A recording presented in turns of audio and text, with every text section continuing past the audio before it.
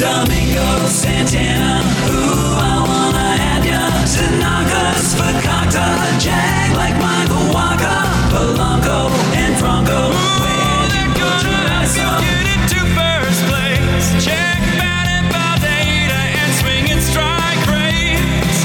Raisins are shriveled grapes. Here's Adam's happy place. Happy Kokomo Friday and welcome into Fantasy Baseball Today, presented by Leinenkugels. More on their great variety of beverages later on in the podcast. September 3rd, Frank Stanfield joined by Scott White, who is back home. Looking good. The couch is in place. How's it going, Scott? It's lovely, Frank. I got the 2 monitors set up again instead of the tiny laptop monitor. It felt very confined, you know. Got my nice seaside painting over here. It was painted by my grandmother-in-law, by the way. All right. So, this isn't this has some sentimental value to it. It's not just some department store art that we stuck on the wall there for all the haters. Yeah, so Scott, I actually drew this Derek Jeter on my wall too. I don't know if you can tell, but I'm pretty talented artist myself. No, I didn't. Today on the podcast, we are here to get you ready for Week 24. We know that those head-to-head playoffs are rapidly approaching. Some people might even be starting their head-to-head playoffs next week. Final month in Roto too, so it's a very big month. 2-star pitchers. Are we starting Aaron Nola next week? He's got 2 starts, but he's been pretty bad. Logan Webb continues to crush it. We'll answer some of your questions and more. Let's get things started. Oh my goodness gracious. Oh my goodness gracious. All right, Scott, kick us off. Well, I know it's easy to just do the stud pitcher of the day, and I did carrot. That's one of my favorite Spoonerisms, by the way, carrot goal.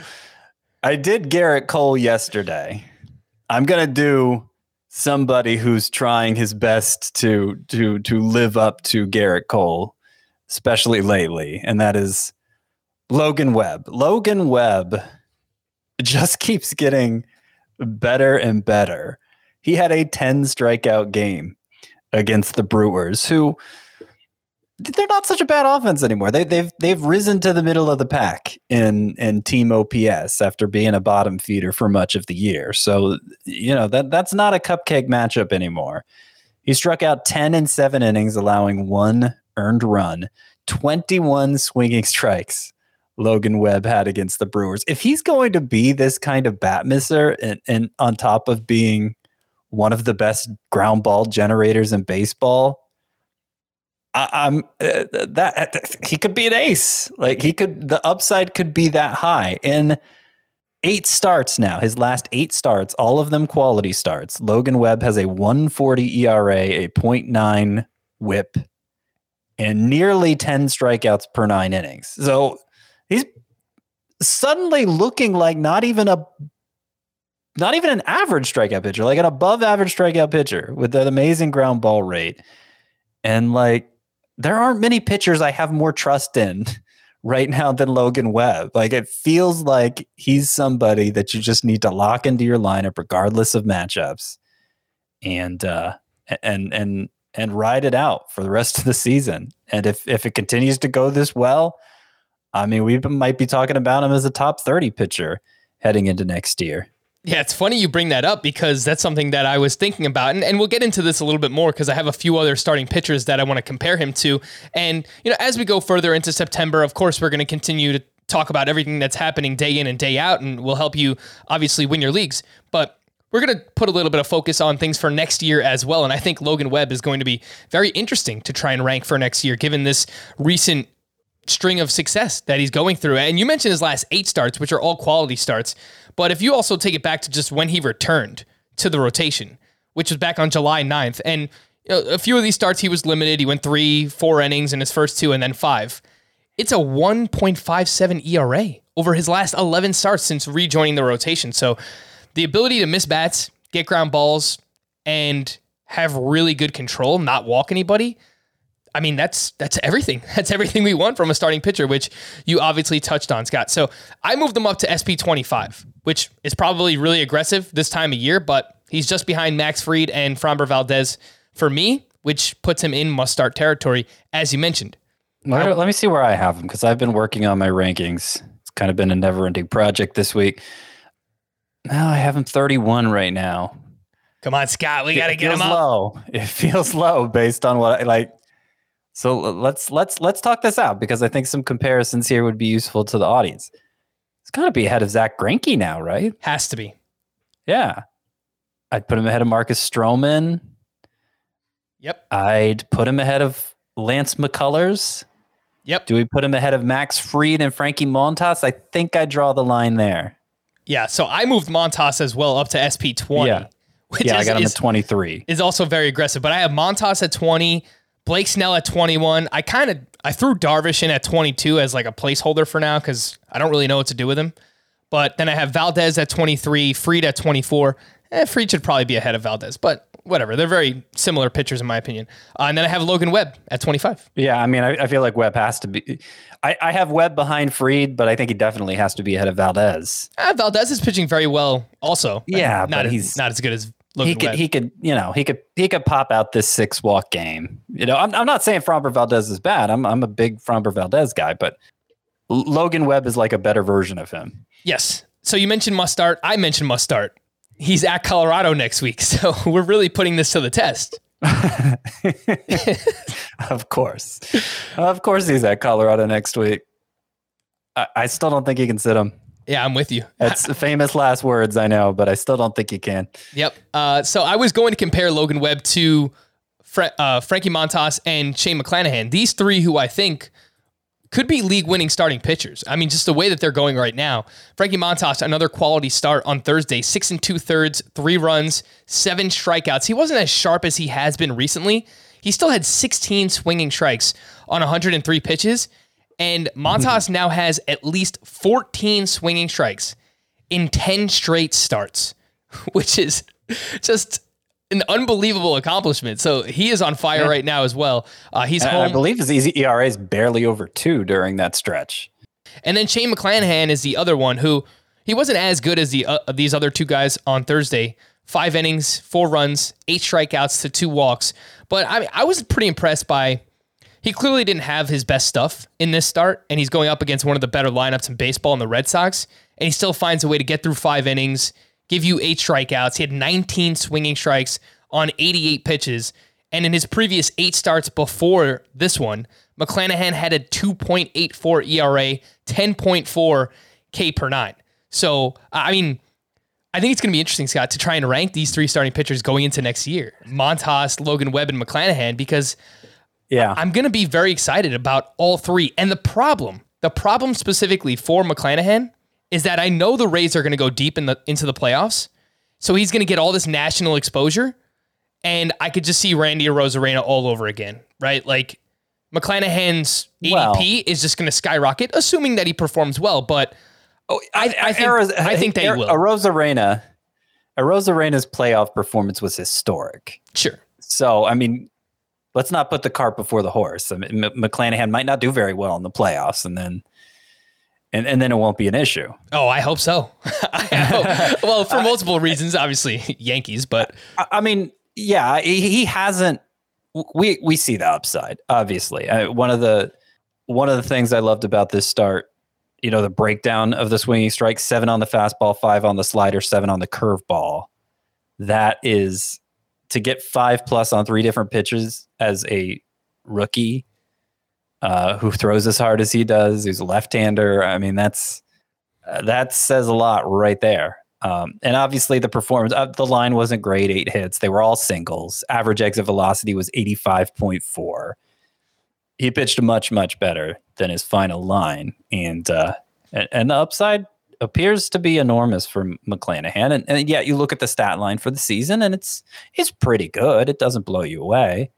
So there will certainly be a breakout case for him next year. He might be that pitcher that's on everybody's breakout list and gets pushed pretty high in drafts as a result, but he might not be. We'll see. I could see it being like 2 years ago where everybody was on. Was it 2 years ago or was it last year? I think it was last year. 2 years ago, I feel like everyone was on Shane Bieber. Yes. Last year it was Zach Gallen. Everybody was on Zach Gallen, and he had his breakout season. He wound up as a top 20 starting pitcher being drafted, before his injury in spring training. But everybody was on Zach Gallen last year. I could see McClanahan being that player for us next season. Someone asked me on Twitter how high, I'm going to rank him, and I mean, it's really too early to say, but I was thinking like 25 to 30 range, but that's just like off the top of my head for now. We'll see what happens. It might be tough. Yeah. Certainly he has that kind of upside, but it might be tough. There's a lot of good pitchers. Do you still start him at Boston next week? Shane McClanahan? Yeah. Well, I said that too quickly. I mean, it kind of depends how deep your pitching staff is. I wouldn't be scared away by the matchup, I think, is probably the most succinct way of putting it. All right, we just talked about a bunch of pitchers. We're going to talk about one more. Oh my goodness gracious player from Thursday is Triston McKenzie, who made his return to the mound. He was at the Royals, 6 innings, only 2 hits. And we talked about how few hits he gives up. 1 earned run, 1 walk, 6 strikeouts. He had 9 swinging strikes on 76 pitches. The velocity remained up for Triston McKenzie in this start. 9 starts since the beginning of July, basically when he re-entered the rotation. 3.27 ERA, 54 strikeouts to just 9 walks over 55 innings pitched for Triston McKenzie. And on the season, he has a 173 batting average against. To put that in perspective, Max Scherzer leads all qualified starting pitchers with a 180 batting average against. So Triston McKenzie, he doesn't qualify. He's only thrown, 97 1/3 this year, but he has a 173 batting average against. Scott, I have a little bit of a trivia question for you. Okie dokie. Would you like to guess? Well, you don't really have a choice. You have to guess. But guess Triston McKenzie's expected batting average this season. The actual batting average is 173. Well, the expected batting average, I presume, would be higher. Let's say 220. 220. You're not far off. 207. That's still really good. 207 expected batting average for McKenzie. He is, I believe it's 79% rostered. So he's probably rostered already in your league, maybe some shallower leagues, but not as excited about him as those other pitchers we mentioned, but still pretty damn excited. Yeah, and so I gave you the comparison between last year and this year. Yesterday, I gave the comparison between last year and this year for McKenzie's hits per 9, which was 5.7 for each year. That was prior to this 2-hit performance on Thursday. Obviously, his batting average against last year, if I can find, I'm not finding it. I have his overall batting average, Scott, in the majors, 130 1/3 innings pitched, 175 batting average against. Yeah, so it was even lower last year. And, he didn't pitch that much, but it was even lower. So to put it another way, 4 of his 9 starts since returning from the minors, he's allowed 2 hits or fewer. And there were some before he got sent to the minors where he allowed 2 hits or fewer, but they were also short because he was walking so many guys. It's not even worth getting into those. But yeah, he's, among other things, really hard to hit. And certainly seems like he's on an ace trajectory too. And it's well behind Logan Webb. He's behind Shane McClanahan too, I think, in terms of trust level. But if there's anywhere where Triston McKenzie's, if there are any leagues where he's still available, I think you got to remedy that. Yes. And part of the reason why he gives up so few hits is he gives up a lot of fly balls, which we talked about before with Josiah Gray, where you can live with giving up fly balls and even home runs, assuming that you're not walking too many batters. And through this recent 9-star stretch, he's not really walking any. He only has 9 walks over 9 starts. So that's really good. That'll get it done, even with allowing as many fly balls as Triston McKenzie does. Before we hit the news and notes, I just want to remind everybody that starting next week, we are moving to 3 podcasts per week for the rest of the season. You'll have a podcast in your feed Monday, Wednesday, and Friday mornings. We'll still be live on YouTube Sunday, Tuesday, and Thursday nights. We really, really do appreciate all of your support this season and hope that you stick around with Scott and me as we close the season out strong. News and notes. Ozzie Albies has now missed 2 straight games after fouling that ball off of his knee on Tuesday. He had to be carried off the field by his teammates. He was originally expected to play on Thursday, but did not make it back. So hopefully he returns for the weekend because I would love some Ozzie Albies in Coors Field. Why not, right? Max Scherzer did leave Thursday's start after just 76 pitches due to hamstring tightness. And when asked about it after last night's game, he said, quote, "In the past, I've always been able to make my next start, and I definitely think I'll be able to make my next start." So that's good news. Getting older, Max. You're getting older. He is indeed. He lines up for 2 starts, so hopefully he does. Yep. After missing 2 days with an ankle injury, JT Realmuto returned to the lineup on Thursday. He finished 1 for 4 with 2 runs scored. Wander Franco left Thursday's game with a headache, but he did manage a walk in his 3 plate appearances. So that extends his on-base streak to 33 games. Wander Franco is awesome. Avisael Garcia exited Thursday's game due to back and hamstring tightness. Gleyber Torres left his rehab game after getting hit by a pitch, but later reported that everything is fine. And if that's the case, they originally said that he's going to be back on Friday. So, I mean, I don't know that he's going to play every day when he returns because the Yankees have all this depth and they like to move guys around and give players days off. But Andrew Velasquez has played really well for them. DJ LeMahieu's still been kind of meh. Tyler Wade's been very good. So, I don't know. I don't know that Gleyber Torres is going to play every day when he returns. Ke'Bryan Hayes has missed 3 games in a row due to a blister on his hand. Wilmer Flores was placed on the IL with a left hamstring strain. Kyle Freeland received an injection to alleviate inflammation in his hip on Thursday and is expected to be ready for his next turn in the rotation. Brett Anderson was placed on the IL with a left shoulder contusion. Zach Thompson has been moved to the bullpen for the Marlins, so it looks like Edward Cabrera's role is safe for now. The Prospect Report, currently live on the site. You know that Scott writes it every week, and it is there every Thursday. 5 on the verge of making it to the bigs. Well, these are the 5 most likely to give you production this year if they were. 5 most worth stashing, correct. I would say. A combination of proximity and impact. Yes, that's a much easier way to say it rather than that word salad I was trying to get out. Bobby Witt with the Royals, Jose Miranda with the Twins, Seth Beer with the Diamondbacks, Vidal Brujan with Tampa Bay. Those are all names that we've talked about quite a bit before. One that we haven't talked a lot about, newcomer Shane Baz to the 5 on the verge. This season in the minors has a 2.13 ERA, 0.80 whip, and lots of strikeouts this season, very dominant, 22% rostered currently on CBS. And Scott, you think that there's a chance that he's called up in September? I'm saying there's a chance. Yes. Shane Baz, he's been for a couple years now considered among the best pitching prospects just in terms of pure stuff, but he's really harnessed it this year, throws a lot more strikes with it, and has emerged as arguably the best pitching prospect as a result. I think I would personally put Grayson Rodriguez ahead of him, but those are the 2 kind of vying for that that best pitching prospect spot. And the way the Rays have handled him, they basically shut him down for a month before bringing him back 3 turns ago. And then he went 5 innings in his most recent outing, his 3rd start back. And I think 5 innings is the most he's gone all year. So like, why would you bother to shut a guy down like that who's already had a successful season developmentally? Why would you bother bringing him back? Why would you bother building him back up again if you weren't planning on incorporating him into your postseason plans? They have the best record in the AL, the Rays do, and yet they don't have great rotation options. It's McClanahan's their ace, and Luis Patino might be their number 2. Exciting young pitchers, but neither.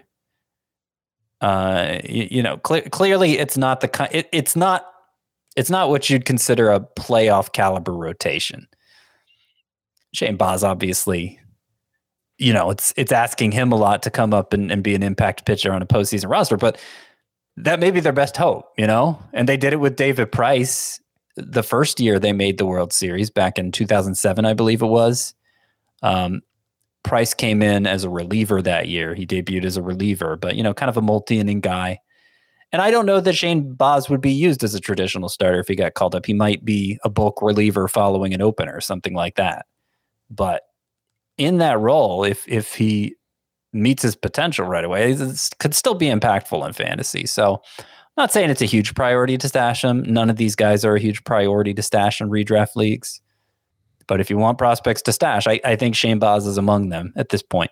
Yeah, I agree with you that it could be some kind of piggyback situation. Maybe it's Shane Baz and Drew Rasmussen, something like that, or Shane Baz and Chris Archer. They 3 innings each, 4 innings each, whatever they want to do there between those two. But I could see that being the most likely outcome here if he were called up by Tampa Bay. So keep that in mind. I don't know that he'll have much value in head-to-head points leagues, but if he gets called up, can he give you some ratios and strikeouts? Yeah, I think that's definitely possible in a categories league for Shane Baz. It's 2008 for Price, not 2007. Sorry. Correction. Small correction. I do appreciate your allegiance to being correct, Scott, and getting everything on point there. 5 prospects that are on the periphery. Cleveland outfielder Oscar Gonzalez, Mariners starting pitcher Matt Brash, who, by the way, I don't know if he's on the CBS site, Scott, so we got to figure that out because whenever I read this article, I search all of them in your Dynasty League just to see like who's available. So it's completely honestly. I wish there was a simpler process for getting these guys in the database.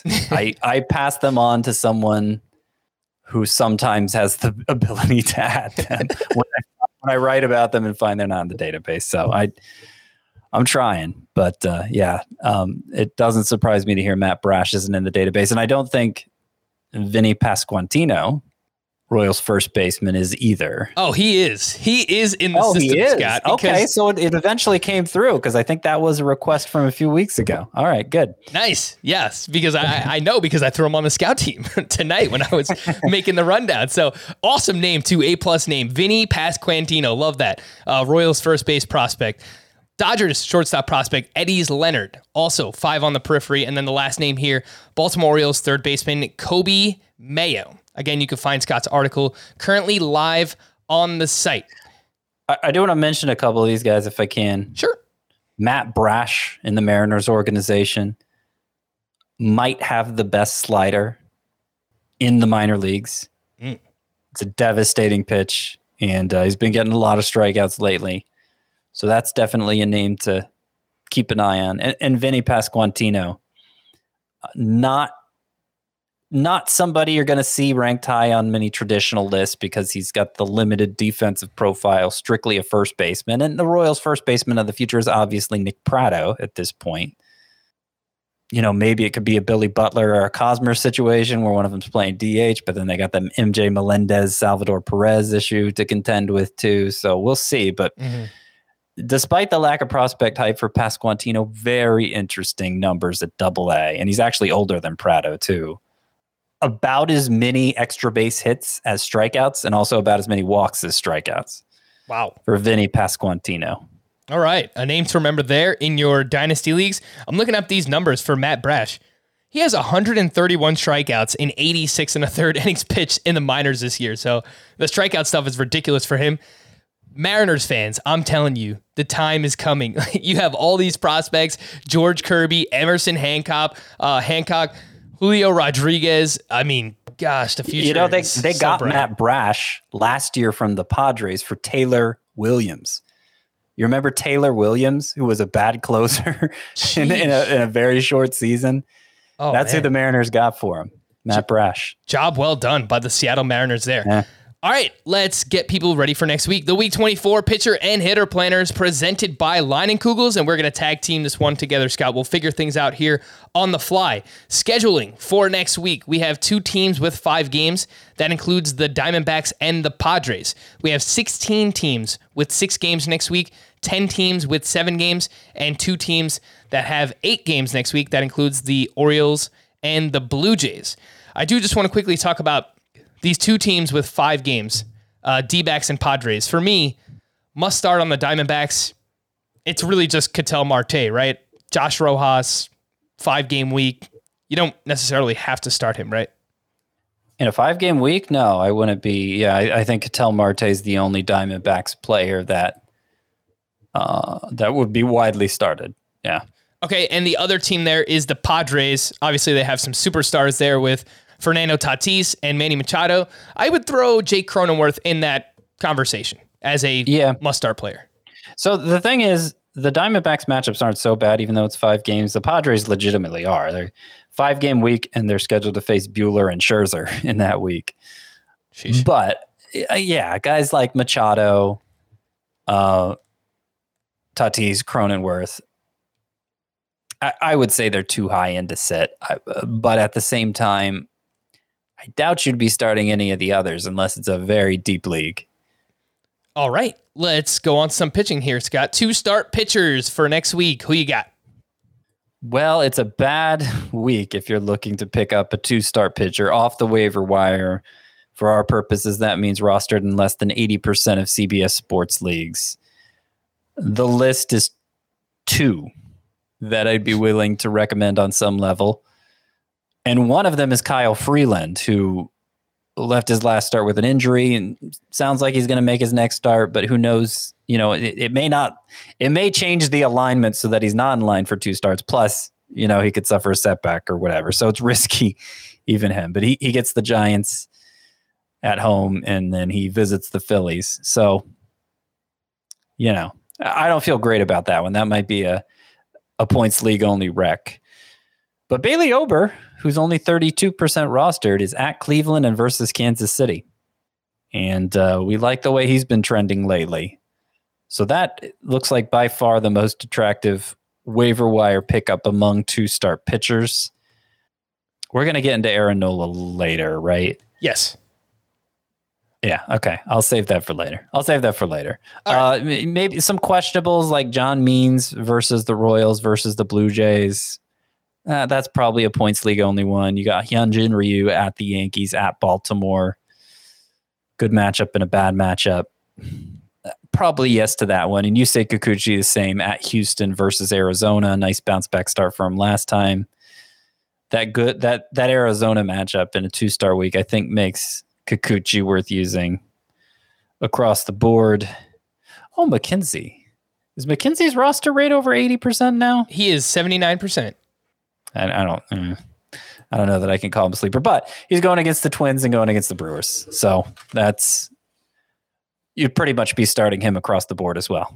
Keep an eye on Jackson Kawar as well, because we were talking beforehand, Scott, and the Royals they're kind of figuring out their starting rotation for this weekend. So there's a chance that Kawar starts on Monday. Chris Bubich pitched out of the bullpen on Thursday. So it seems like they're going back to a traditional 5-man rotation. And if that's the case, it looks like Kawar could have 2 starts next week. So we're not saying that for sure, but pay attention to how they shuffle things this weekend. There's a chance. Even if it is just 1 start, it would be at Baltimore. Yep. For Kawar. So yeah, I probably like him more than Kyle Freeland to pick up, given the health concerns for Freeland. 100% with you on Bailey Ober, by the way. 8 starts since being recalled, 2.81 ERA, 1.08 whip, right around a strikeout per inning for Bailey Ober. Any other single start streamers, Scott, that you have for next week? Sure. Let's see how Glenn Otto's second start goes this weekend. But wait, who's Scott? Might be worth dialing up 1-800-GLEN-OTTO. 1-800-GLEN-OTTO. Come on. Yeah. Pick up the phone. The call is free. Yep. That's the one. That Glenn Otto. Glenn Otto at Arizona is who he's in line to face next week. So let's see how it goes this weekend. But if it goes well, that's a good matchup. Jesus Luzardo against the Mets. We haven't seen him pitch yet since that turnaround start, have we? Nope. So we'll need to monitor him over the weekend as well. But if that goes well, like the matchup against the Mets, Luis Patino at the Tigers, that's pretty good. Tarek Skubal at the Pirates. Feels like that's a must. And, Joe Ryan is at Cleveland. Ranger Suarez against the Rockies. Like, Ranger Suarez is apparently just going to become a fixture on this list the way, who was it earlier in the year that was always on the sleeper pit? It was JT Brubaker. That's right. Ranger Suarez is better than JT Brubaker. We hope. And you'll want to start him against the Rockies. No, I feel confident saying that. By the way, on Ranger Suarez, if I looked at the schedule correctly, that will be the first game out of Coors Field. And we know that game, usually the Rockies bats kind of lag a little bit. So that makes that matchup even more exciting for Ranger Suarez. So I know that you have the top hitter matchups for next week, Scott. So let's talk that out and then figure out some hitters that we like that are on those teams. So who you got? Okay. So the best hitter matchups are the Royals, the Orioles, the Blue Jays, the Rangers, and the Reds. But there are a lot of good hitter matchups this week, actually. It's one of those where the convention of having a top 5 probably doesn't do it justice because, the Braves have good matchups. The Indians, the Tigers, the Dodgers, the Pirates, the Giants, the Mariners. There's a lot of hitters we could choose from on these teams. But I will point out the 2 with 8 games because of a double header next Saturday are the Orioles and the Blue Jays. There you go. Yep, Orioles and the Blue Jays, who are second and third in my top hitter matchups. All right, so between those two teams, Anthony Santander, I would imagine, is under 70% rostered, so he's probably someone that you could look at. And then Toronto's a little bit tougher because all of their awesome hitters are awesome, and they're on everyone's team already. But I guess if you need a catcher, Alejandro Kirk's been playing more. Let's see who else they got here. Corey Dickerson, he's kind of in a platoon role. Lourdes Gurriel, he's very quietly, Lourdes Gurriel's batting average has climbed up to 270. I noticed that the other day. So he's maybe someone that you could look at there. You mentioned the Royals too. So Adalberto Mondesi, I'm telling you, man, it's going to be a big September. It could be a big week next week. I know he didn't play on Thursday. They gave him a day off after, socking a shoe on Wednesday. So great game for him there. What other teams do we have here? Well, I mean, I might look at Nicky Lopez for the Royals, particularly if you're trying to catch up stolen bases. Obviously, he's not going to provide much in the way of power, but he's been getting multi-hit games with some regularity. Okay. Nick Solak is probably somebody to consider. He's been hitting pretty well since returning from the minors. Sure has. You did mention the Reds, right? I did mention the Reds, so that would have me look toward Kyle Farmer. Yes. And it's 3 lefties on the schedule, so that helps Farmer's case too. Okay. So I was going to bring up Tyler Naquin, but the lefty thing doesn't exactly work out well for him. He's right at 70% rostered. He had a really, really big month of August. So assuming that Jesse Winker remains out, Naquin should play every game next week, even against the lefties.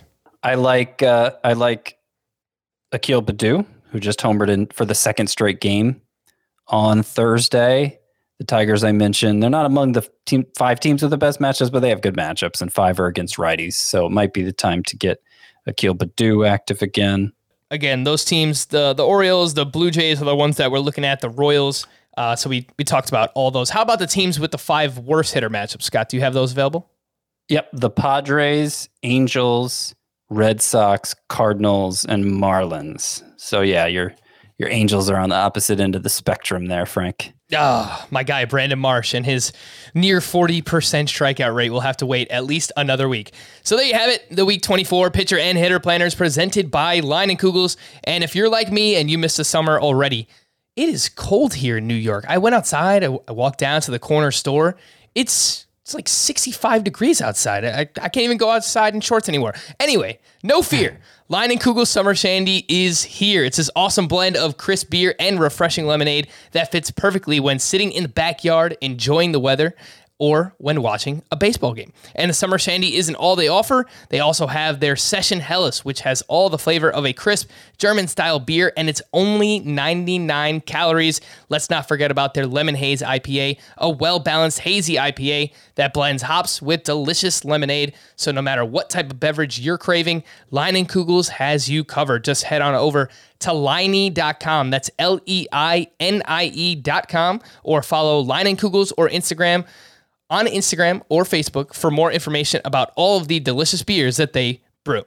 Let's take a quick break. When we return, start or sit, Aaron Nola, what is going on?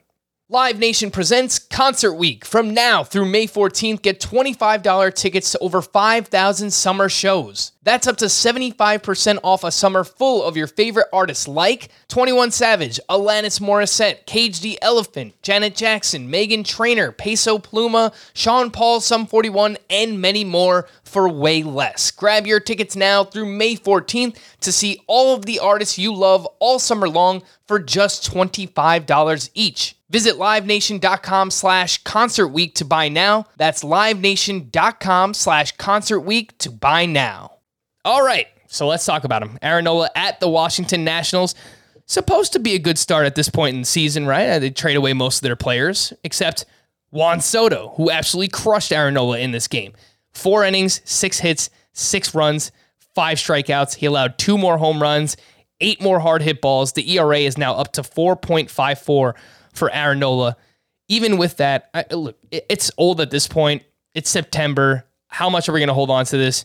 Each of his FIP, xFIP, and expected ERA are all under 3.60 for the season. I don't really get it. There are seasons where this can happen, for where a player is just unlucky the entire season. It's not fair to Aaron Nola. I think that he's performed better than the overall results that he has this season. But we've seen this happen before. It was, Marcell Ozuna a couple of years ago. He underperformed his StatCast numbers for an entire season. And then he was a buy low the next year. And then he had like a near MVP season. So it just happens this way sometimes. It's weird. I don't really know how else to explain it, Scott, but Aaron Nola is in line for 2 starts next week versus the Rockies at the Brewers. And there could be a lot on the line if we're in our head-to-head playoffs. He's destroying ratios right now. Do you actually start him there? Oh, yeah. Yep. No hesitation. All right. And those matchups are good. The Rockies especially. At the Brewers. At the Brewers, kind of scares me. Yeah, I mean, it's not as good of a matchup as it used to be, but it's between that and the Rockies start. It's a really favorable 2-start slate for Aaron Nola. And even if it wasn't, I'm going down with the ship with this guy, because there's no reason why he should continue to have starts like this. I mean, he did allow 2 home runs in this one, and that is the one thing I can point to. Okay, his fly ball rate is up, his home run rate is up. Maybe that explains why the ERA is a little bloated, but doesn't fully explain it, because he gave up 6 earned runs. Only 3 were on those 2 home runs, But another thing to keep in mind, too, is it hasn't been all bad for Aaron Nola. The previous 2 starts were great. 5 of the last 8 have been great. Now, one was only 4 innings because it got rained out, so, that was disappointing. But it was against the Dodgers, and he had struck out 7 in those 4 shutout innings. I believe they were shutout innings. It was off to a great start. So, 5 of the last 8, not as great as they could have been, but more or less great. So, if he's doing it at least half the time, I mean, how many starting pitchers do you trust to do well more regularly than that? There have been a lot of implosions among the most high-end pitchers lately. I just don't think there's much upside to sitting Aaron Nola, particularly in a 2-start week. Yeah. I mean, it's tough to say with Aaron Nola. I think it's all relative to where he was drafted, right, Scott? So, I mean, chances are, if you drafted Aaron Nola where he was going in 2nd, 3rd round, he's your SP1. I mean, you might not even be in the fantasy playoffs right now, if we're just being completely honest. Maybe you got lucky and you picked up a Logan Webb or Shane McClanahan along the way, something like that, and your pitching staff has bounced back because of that. But yeah, I think a lot of the disappointment in him is just where he was drafted, obviously. So, I totally get the disappointment. I'm not saying you don't have a right to be disappointed, but I think sitting him now compounds that disappointment. Yep. All right, let's talk about Eduardo Rodriguez. He was at Tampa on Thursday, 6 shutout with 6 strikeouts to just 1 walk. He had 14 swinging strikes on 94 pitches. He went fastball and changeup heavy in this start. And over his last 6 starts in particular for Erod, 2.73 ERA, 35 strikeouts over 33 innings pitched. But, I mean, it's been a roller coaster ride here, Scott. Dr. Jekyll, Mr. Hyde, I mean, whatever you want to say, whatever you want to call him, but I mean, he's been so up and down this year, where he goes through these stretches where once you start to buy back in, you put him in your lineup, and then he gets like rocked for his next 3 starts, and then you take him out, performs well for the next 3 or 4, you get him back in, and then it's up and down all year. So Erod is still 84% rostered. He's at home next week against Tampa Bay once again. Would you start him there?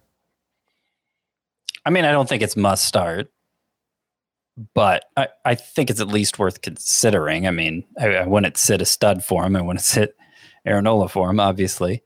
Yeah. I'm hoping, and it has been an up and down season for Eduardo Rodriguez. Eduardo, not Edward. Yeah.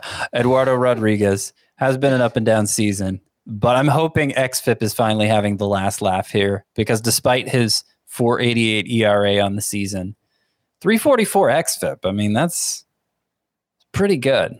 Not many discrepancies between ERA and XFIP bigger than that.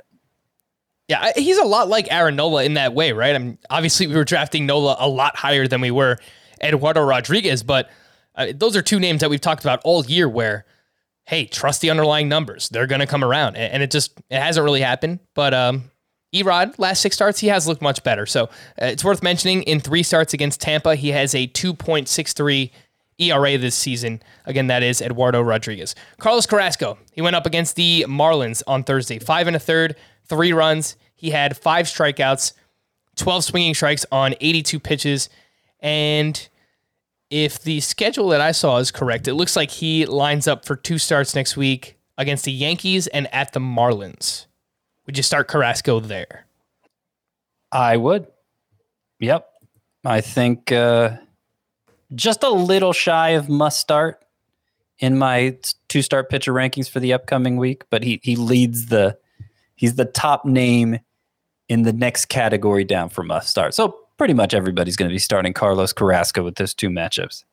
All right, let's talk about some offense again. We had a pair of socks and shoes. Yeah, that would make more sense. Socks and shoes. Juan Soto both feet. Went 3 for 4 with his 23rd home run and his 8th steal of the season. Juan Soto's awesome. We don't have to talk about him. Charlie Blackmon went 2 for 4, 11th home run, 3rd steal. On the season, he's batting .267, 751 OPS. We haven't talked about Blackmon in a while, and we were kind of waiting for him to come around. It's clear it's not going to happen this year, and he's 35 years old, so I think we're kind of hitting that point in Charlie Blackmon's career. Probably not going to happen again. Yeah, but I thought it was interesting. His strikeout rate is 13%. It's a career best, but it also comes with a 49% ground ball rate, which is also a career high. So, it helps that he's putting the ball in play, but not that it's on the ground, obviously. Yeah, he could still be a pretty good contact hitter, but I don't think the power is coming back. Would have been easy to say that about Joey Votto prior to this year, but Joey Votto's a really special case. So, yeah, I'm not holding out hope for Blackmon in the future. Some Thursday leftovers I wanted to mention. Sandy Alcantara at the Mets, not his best here. 6 1/3, 4 runs, 6 strikeouts. He got hit hard. He gave up 11 hard hit balls in this one. He's at home against the Mets again next week. I'm assuming we leave Alcantara in the lineup. Oh, yeah. I mean, his previous 4 starts were as good of a 4-start stretch, I would guess, as any pitcher has had all year. So, yeah, this one Thursday is not a disqualifier by any means. Mitch Keller brought a smile to my face. I'm still rooting for you, Mitch Keller. He was up against the Cubs, 6 shutout, 6 hits, 8 strikeouts to 0 walks. It was nice to see. Easily his best start of the season. That brings his ERA down to 6.23 for Mitch Keller. He's 9% rostered. I don't think you need to add him anywhere. Let's see where it goes. He's still just 25 years old, so I'm rooting for you, Mitch Keller. 2 of his last 3 starts have been good, but then he had a 7 earned run outing in the middle. That's not really a sandwich you want to be a part of. Rafael Ortega went 2 for 5 with his 9th home run. He slowed down a bit recently, but he's still leading off for the Cubs, and they have some hotter bats behind him, so there'll be some stuff for Rafael Ortega. Adam Duvall went 1 for 4 with his 30th home run, the quietest 30 home runs I've ever seen in baseball. I mean, it's like barely talk about him. He just goes out, does his thing. Adam Duvall, boom, hits home runs, 70%. And his RBI total is shockingly high too, considering he's with the Marlins for most of this year. Yeah, I think it was him and Jesus Aguilar who basically drove in all of the Marlins runs this season. Yeah, it's crazy. Their offense is one of the worst, and yet they were both just a few weeks ago, right before the trade deadline, they were both among the NL leaders in RBI. In fact, they may have been 1 and 2. It was crazy. Anyway, yeah, Duvall being only 70% rostered, I would say he's a sleeper hitter for next week, given the Braves matchups they have in 6 games, the Nationals and the Marlins on the slate, but they're missing Alcantara. So, yeah, there's pretty good matchups for the Braves. If I am looking at this correctly, let's see. I believe that Jesus Aguilar still leads the National League with 92 RBI this season. And Adam Duvall is number 2 with 88. Oh, so they're currently 1 and 2. That's awesome. That is crazy, man. That is, wow. I did want to bring up, did you mention Jorge Soler? I'm sorry, I was like zoned out there. I did not. Okay. He went 2 for 5 with his 22nd home run. It was his 9th home run with the Braves in just 29 games. So Soler, he's coming around. He's 79% rostered. So there's a good chance he's not available in your league. Do you believe, obviously you're very close with the Braves. Do you believe that Duvall and Soler are locks to play every night? Even with Eddie Rosario and Jock Peterson now there? Well, locks is a little strong. I mean, they've each gotten a day off since Rosario came off the IL. Let me see. Is it just 1 day off? Yeah. Yeah, they've each gotten a day off. Mm-hmm. And Peterson's gotten a day. They're managing to mix it up pretty well. 4 outfielders. I would say the outfielders who are going to play the most of that foursome are Jorge Soler and Adam Duvall. Will it be literally every day? Probably not, but I don't think their playing time will be interrupted enough for you to worry about it too much. Brendan Rodgers went 2 for 4. He now has multiple hits in 3 of his last 4 games. We keep telling you, add Brendan Rodgers if you can. Touki Toussaint could not survive Coors Field and his return to the rotation. 3 innings pitched, 5 runs, 4 of those were earned. He is 56% rostered. Home versus the Nationals next week. Would that warrant sleeper designation for Touki Toussaint? I don't have him as lining up against the Nationals. I'll have to look into that again, but I think that's a stretch. Okay. Yeah, I think that's fair. Call to the pen. We'll wrap up here. Some bullpen updates. We do have some streamers, and of course, we'll answer a few of your email questions. Let's start off with Oakland. Sergio Romo picked up his 2nd save, and he now has 2 of the last 3 saves for the Oakland A's, and he faced 2, 3, and 4 in the lineup. Andrew Chafin was used for the 4 outs leading up to Sergio Romo. So in the 7th and the 8th there. Interesting. Lou Trevino still not being used. I know that I saw an update that he was going to be available for this one, so I think he's dealing with some kind of slight injury right now. Lou Trevino is. Yeah, I mean, they haven't, when they said they were going to take a break from him, they haven't used him at all since then, so. Yeah, he's dealing with a back injury, apparently. Okay. September 1st, the news was he's dealing with back spasms, and then on Thursday it said likely available to pitch Thursday, but they had a save opportunity, and they didn't go to him, so Sergio Romo in deeper leagues, I picked him up in a 15-team Roto league where I am very desperate for saves. For the Mets, Edwin Diaz got his 28th save of the season. Having a really strong season. I didn't realize he was that good because I don't have any Edwin Diaz, but he's been mostly good. For Cleveland, Emmanuel Clase gave up a run but did pick up his 20th save. For the Cubs, Rowan Wick came on for the save in the 9th inning. He gave up 2 runs. Only one of those was earned, and it tied the game. The Cubs did wind up winning in extras. And for Boston, Garrett Richards, a 3-inning save. 1 hit, 1 walk, 4 strikeouts. He's allowed just 1 earned run over 10 1/3 innings since being moved to the bullpen. And he has 2 of these 3-inning saves already since being shifted there. So, I mean, it's not really something that you can count on, but he's pitching well. I mean, for the deepest AL-only category leagues, Garrett Richards is the name there. To stream or not to stream, let's start with Friday. Steven Brault at the Cubs. Alec Mills versus the Pirates. Nestor Cortez versus the Orioles. Glenn Otto at the Angels, and Tyler. Glenn Otto. What'd you say? What was the jingle? I've got to pull it up Pick up again. the phone. Oh, wait. Are you going to play the sound or am I going to sing it again? 1-800 Glenn Otto. Come on. Pick up the phone. The call is free. I love that. That is great. And then Tyler Anderson at the Diamondbacks. Yeah. So Nestor Cortez against the Orioles is my favorite, and Hernandez and Otto. You know what? Tyler Anderson at the Diamondbacks. That's probably my second favorite. Yeah, so I didn't mention Carlos Hernandez because I think there's it's like up in the air if he's going to start Friday or Saturday right now. Oh yeah, so, that's right. That's right. Yep. I mean, he would be in consideration. It's a tougher matchup against the White Sox, but he's pitching very well, Carlos Hernandez.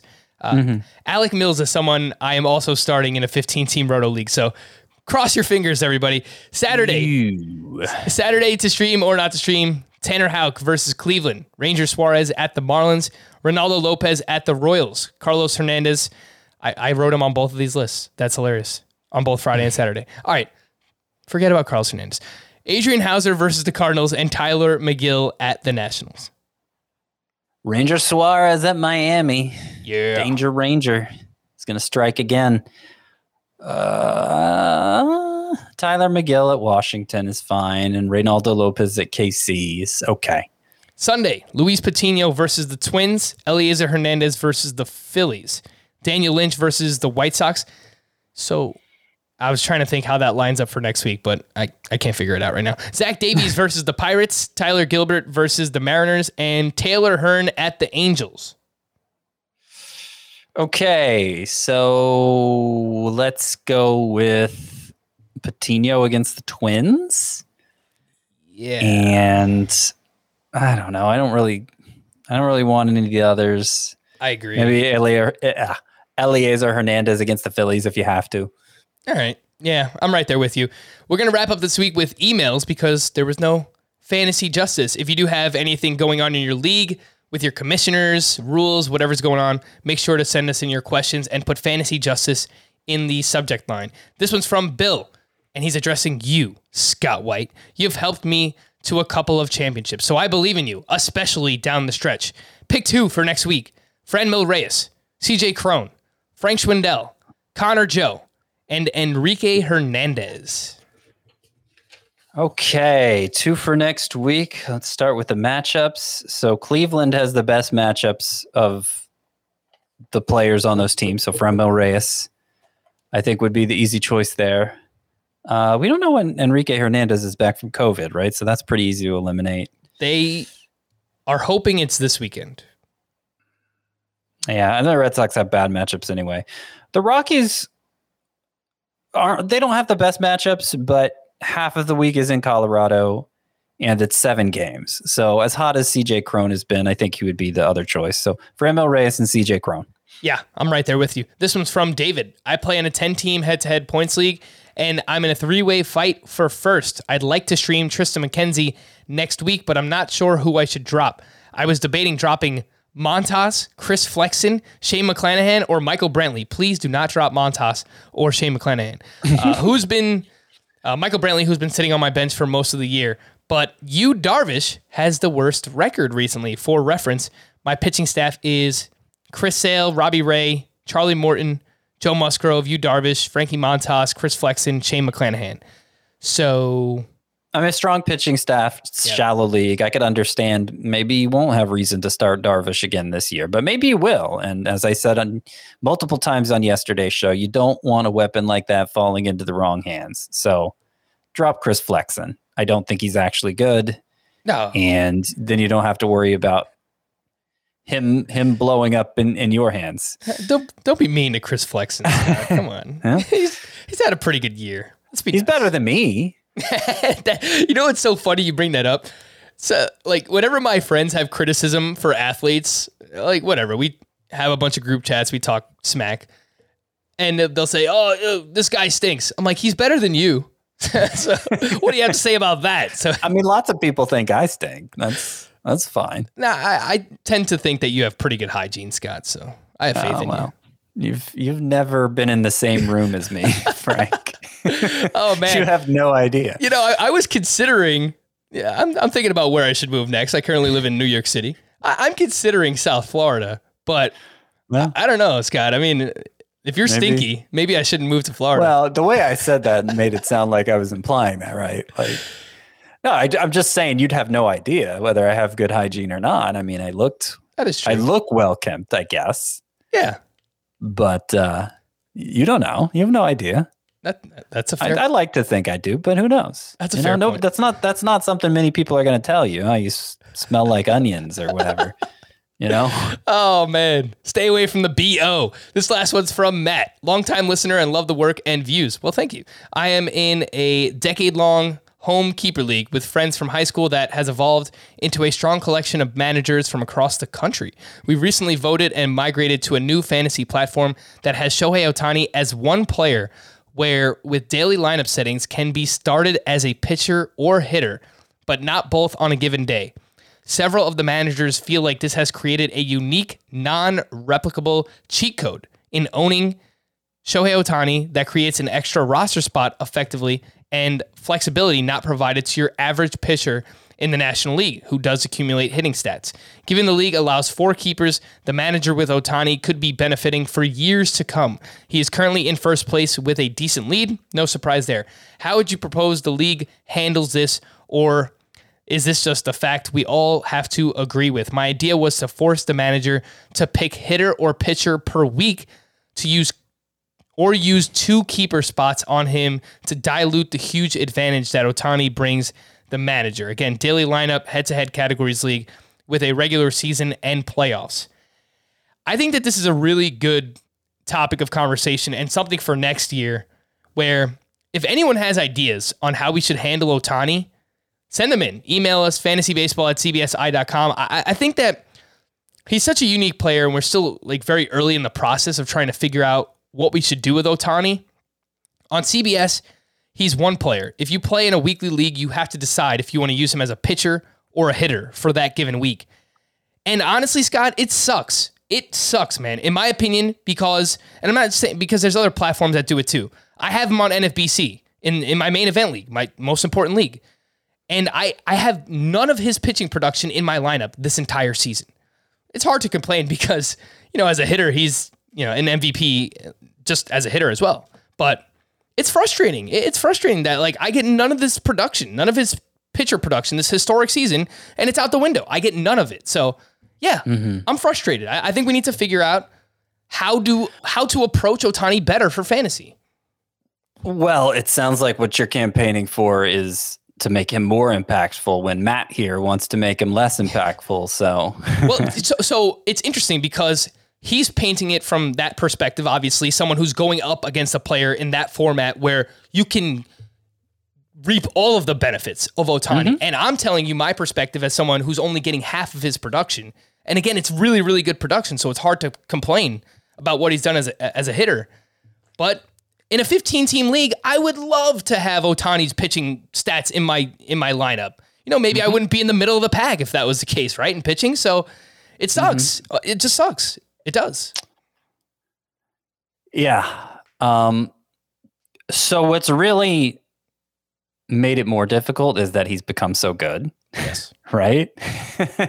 Like, to address the email here, like, everybody knew this was possible for Ohtani and they could have drafted him instead.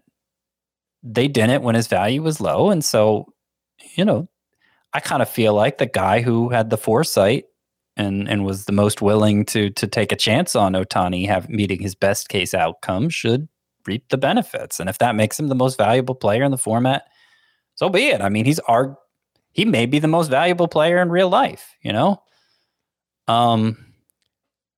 But if you're getting all of his pitching stats and all of his hitting stats, he's an even more valuable player in fantasy than he is in real life because he's also just taking up one lineup spot.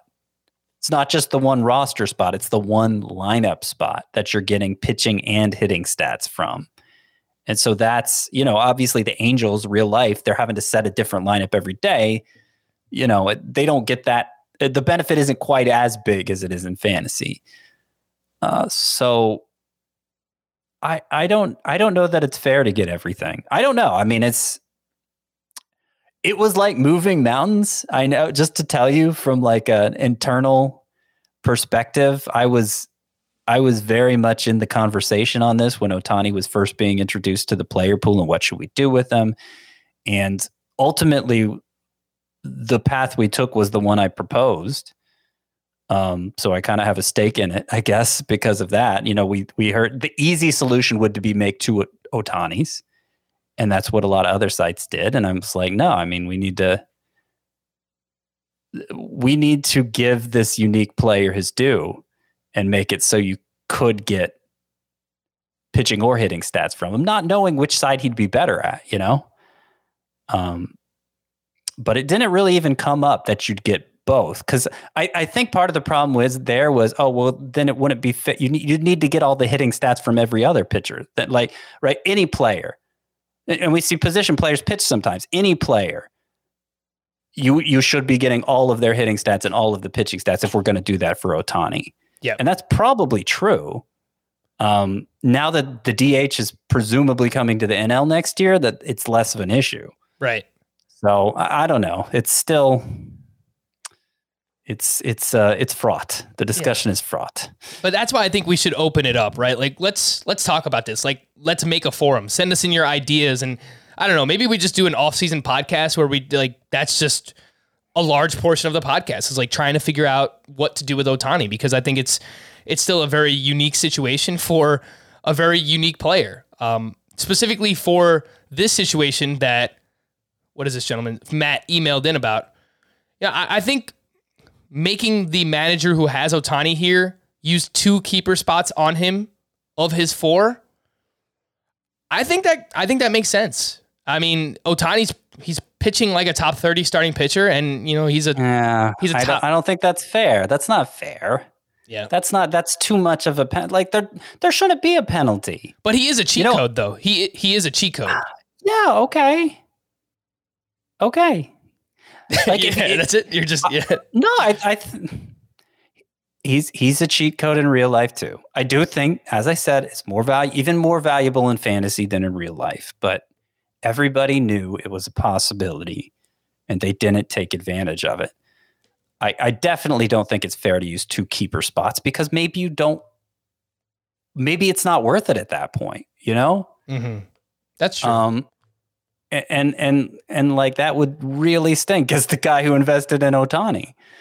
I could see the other solution more, having him declare for the full week whether he's going to be a pitcher or hitter. Then it becomes no. Ohtani's value ends up being the same as it is in a weekly league. No, which is still very high. I hate it. Well, it's better than using 2 keeper spots on him. Yeah, and those are the only options that we're presented with. I'm sorry, Matt. I feel like we didn't really help you out much here. It's a good conversation to have about Ohtani, but between the 2, I lean towards using 2 keeper spots on him. Scott is against that, but if it's just these 2 options, I like being able to use him. That's a huge penalty. Keeper spots are so precious, and to have one used up on 2 players, like.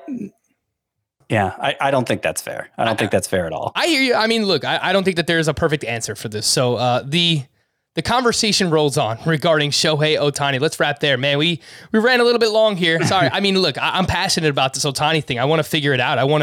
I kind of want to make CBS like the forefront for how to use Ohtani, and I don't know if it would require a lot of work behind the scenes to make it happen. I don't even know if it's realistic. Trust me, I was surprised that we got him set up this way, because apparently it was a programming nightmare. But yeah, we got to figure it out. All right, let's wrap there. For Scott, I am Frank. Thank you all for listening and watching Fantasy Baseball Today. We'll be back again on Monday. Bye-bye.